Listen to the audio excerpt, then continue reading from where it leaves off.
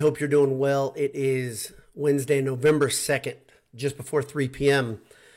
I'm your host, Boiler Dowd, and this is another quick cast, a little bit of a dive into some stats, some facts, some things that we might have a misperception about as Purdue heads into the Iowa game. Purdue, of course, coming off of a bye week. Before that, coming off of getting thrashed, getting beaten up pretty good by Wisconsin. But before I dig in too deep, let me thank our sponsors. Thanks to our pals at Martin Vintage, martinvintage.com. Head over there, enter Boiled at checkout, get 15% off. How easy is that?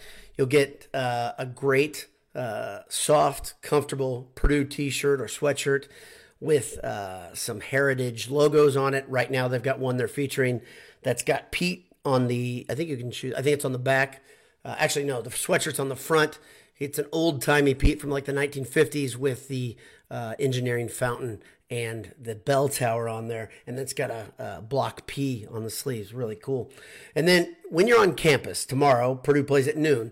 It's going to be tough to get over to AJ's before, but afterwards, celebrate the victory, hopefully, at AJ's on Vine. EatAJ's.com if you want to order ahead while you're in the stadium. Then head over there, have some mac and cheese bites, some funnel cake fries, some Italian-style beef, a beer, watch some other games. It's one of the best things after a game day at Purdue to gather some football, gather some college football, and there's no place better on campus than AJ's for doing that. So, let me talk a little bit about a couple things. First off, there's the idea of Bromvember, the concept of Bromvember. Purdue fans talk about it all the time. You know what? Before I even get to that, John Younger brings up something.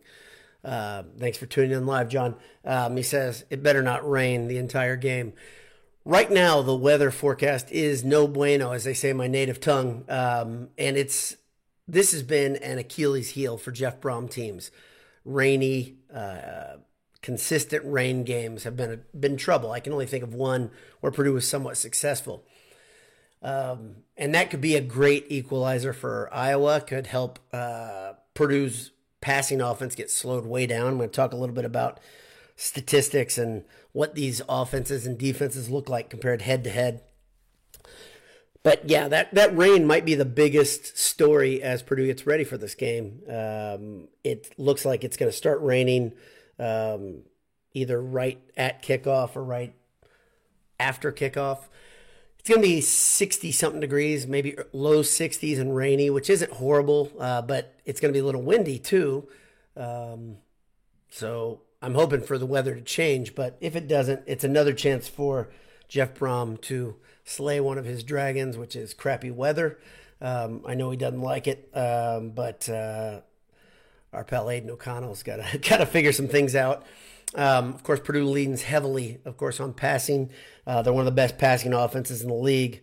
Let's talk a little bit about these stats heading into the game, shall we? Might be a little dry for you, but I've got a couple points I want to get at. First one, like I said, pass offense. Purdue is second in the league, 314 yards passing a game. And I think a lot of Purdue fans feel like Purdue's offense really hasn't been in rhythm for an entire game yet. I would say that's probably true. Save the Indiana State game. They haven't put 4 quarters together where the offense was just clicking. Generally, it's about 2 quarters a game where the offense looks really good. And the other 2, they kind of look like they're, I don't want to say going through the motions, but nothing looks the same in those middle 2 quarters generally. And Iowa, their pass offense is not good.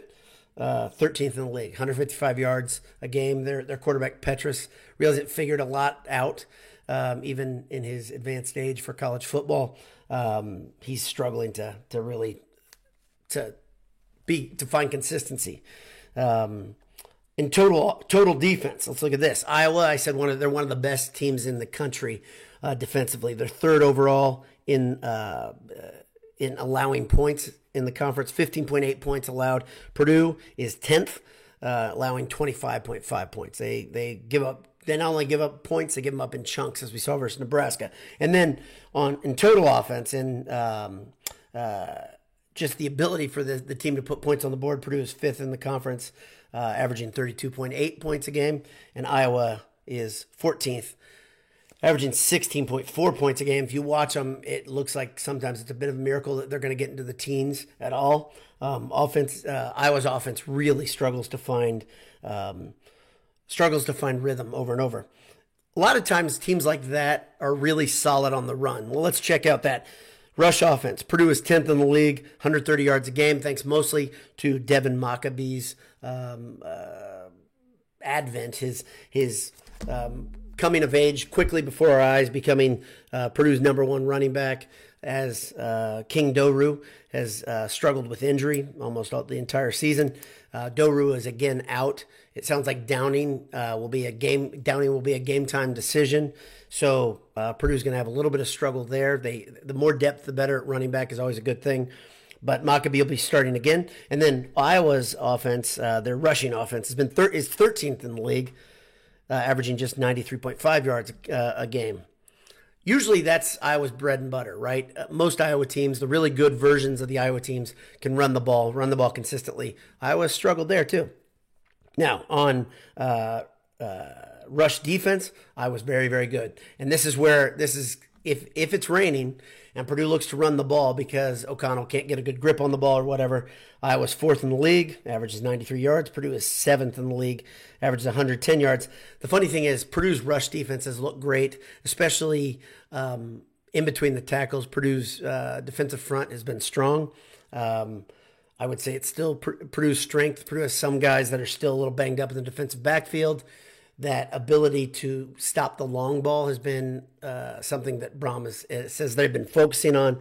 I don't know if that's a huge concern coming into this one just because Iowa doesn't tend to stretch teams, but we'll see. I think Iowa's going to bring the best version of themselves in this game. I've told you this game worries me as much as any game this season simply because motivation. You have two of Iowa's best offensive players from last year are playing for Purdue, of course. Charlie Jones, one of the best receivers in America, has been doing big things for Purdue. And then Tyrone Tracy, of course. Tyrone Tracy, according to Brom, is going to maybe see more time at running back again due to injuries to Doerue and the walk-on fullback. So one more statistical category I wanted to talk about was pass offense, pass defense. Purdue's 2nd in the league. Oh, actually, I talked about that. Pass defense, pardon me. Iowa's 4th there, too, and they allow 172 yards. Purdue is 9th in pass defense because of those chunk plays that I talked about earlier. That's a big issue for Purdue. And as Brom said, it's not acceptable for the defensive backs to perpetually be running to catch up with wide receivers. And they kind of been playing catch up for the last few games, especially. Nebraska exposed Purdue. Wisconsin exposed Purdue's defensive backfield even. And Purdue has to improve to get anywhere near the season that I was hoping for this season. Of course, Purdue's playing for bowl eligibility. They've got 5 wins so far. This game is a pivotal one. It's absolutely essential if they want to win the West. To get to Illinois, who is looks like the best team in the West, Purdue's got to beat Iowa first. And then those two teams, the next 2 weeks are extremely important. So we're looking at just that game. That's what I wanted to do. I wanted to talk a little bit about the dry statistical analysis of the game. It's all stuff you probably knew if you've watched college football that much, but something to look at. One interesting thing that I found was just kind of reading up, listening the last couple of days. You guys remember Riley Moss, who was a cornerback for Iowa as a freshman. He got he was exposed, honestly. I think that was versus Anthony Mahungu. So Moss is probably a 5th-year guy using his COVID year. But he called that a wake-up call for him as a player. Now he's a very respected cornerback. He's starting. I believe he didn't play last year versus Purdue. But that game and a lot of games Purdue has played, they've been able to exploit Iowa using the deep ball and having guys get behind the defensive backs. Iowa has a pretty solid defensive backfield this year. They have guys all over the field that can hit hard. This is going to be a game that really tests Jeff Brom and his play calling ability. A lot of concern that I have this year is when Brom believes another defense is very good, he tends to call a more conservative game. Now you have that coupled with the rain. That doesn't sound great to me, but we'll have to see. Okay, so let me look at a couple more bigger picture things. I wanted to talk about the first one is the idea, the the term Bromvember.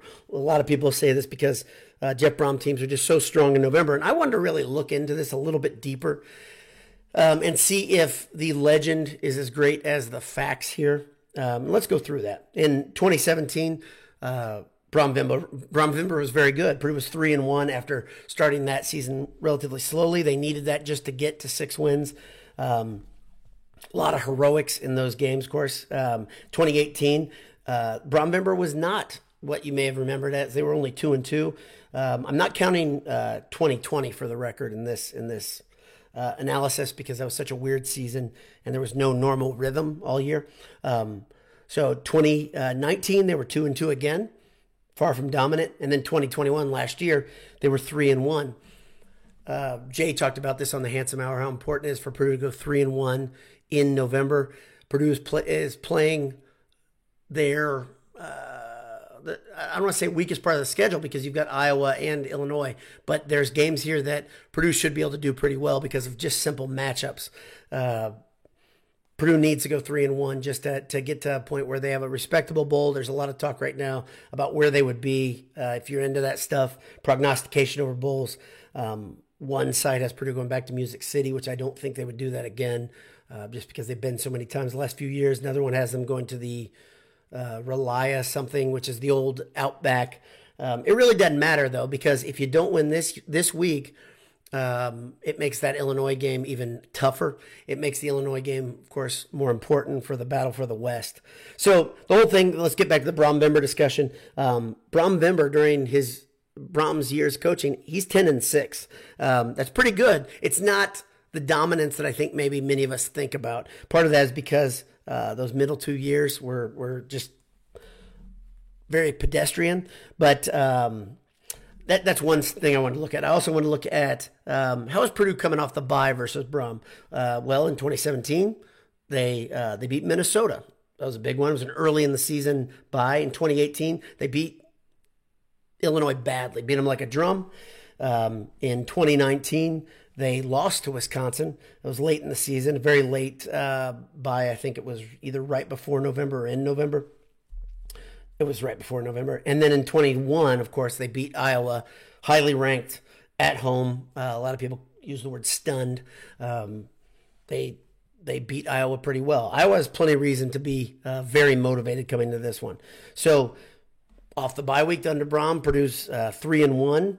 That's pretty darn good. I think he's good at preparing teams. This is a little bit different year because injuries are such a big deal right now to Purdue.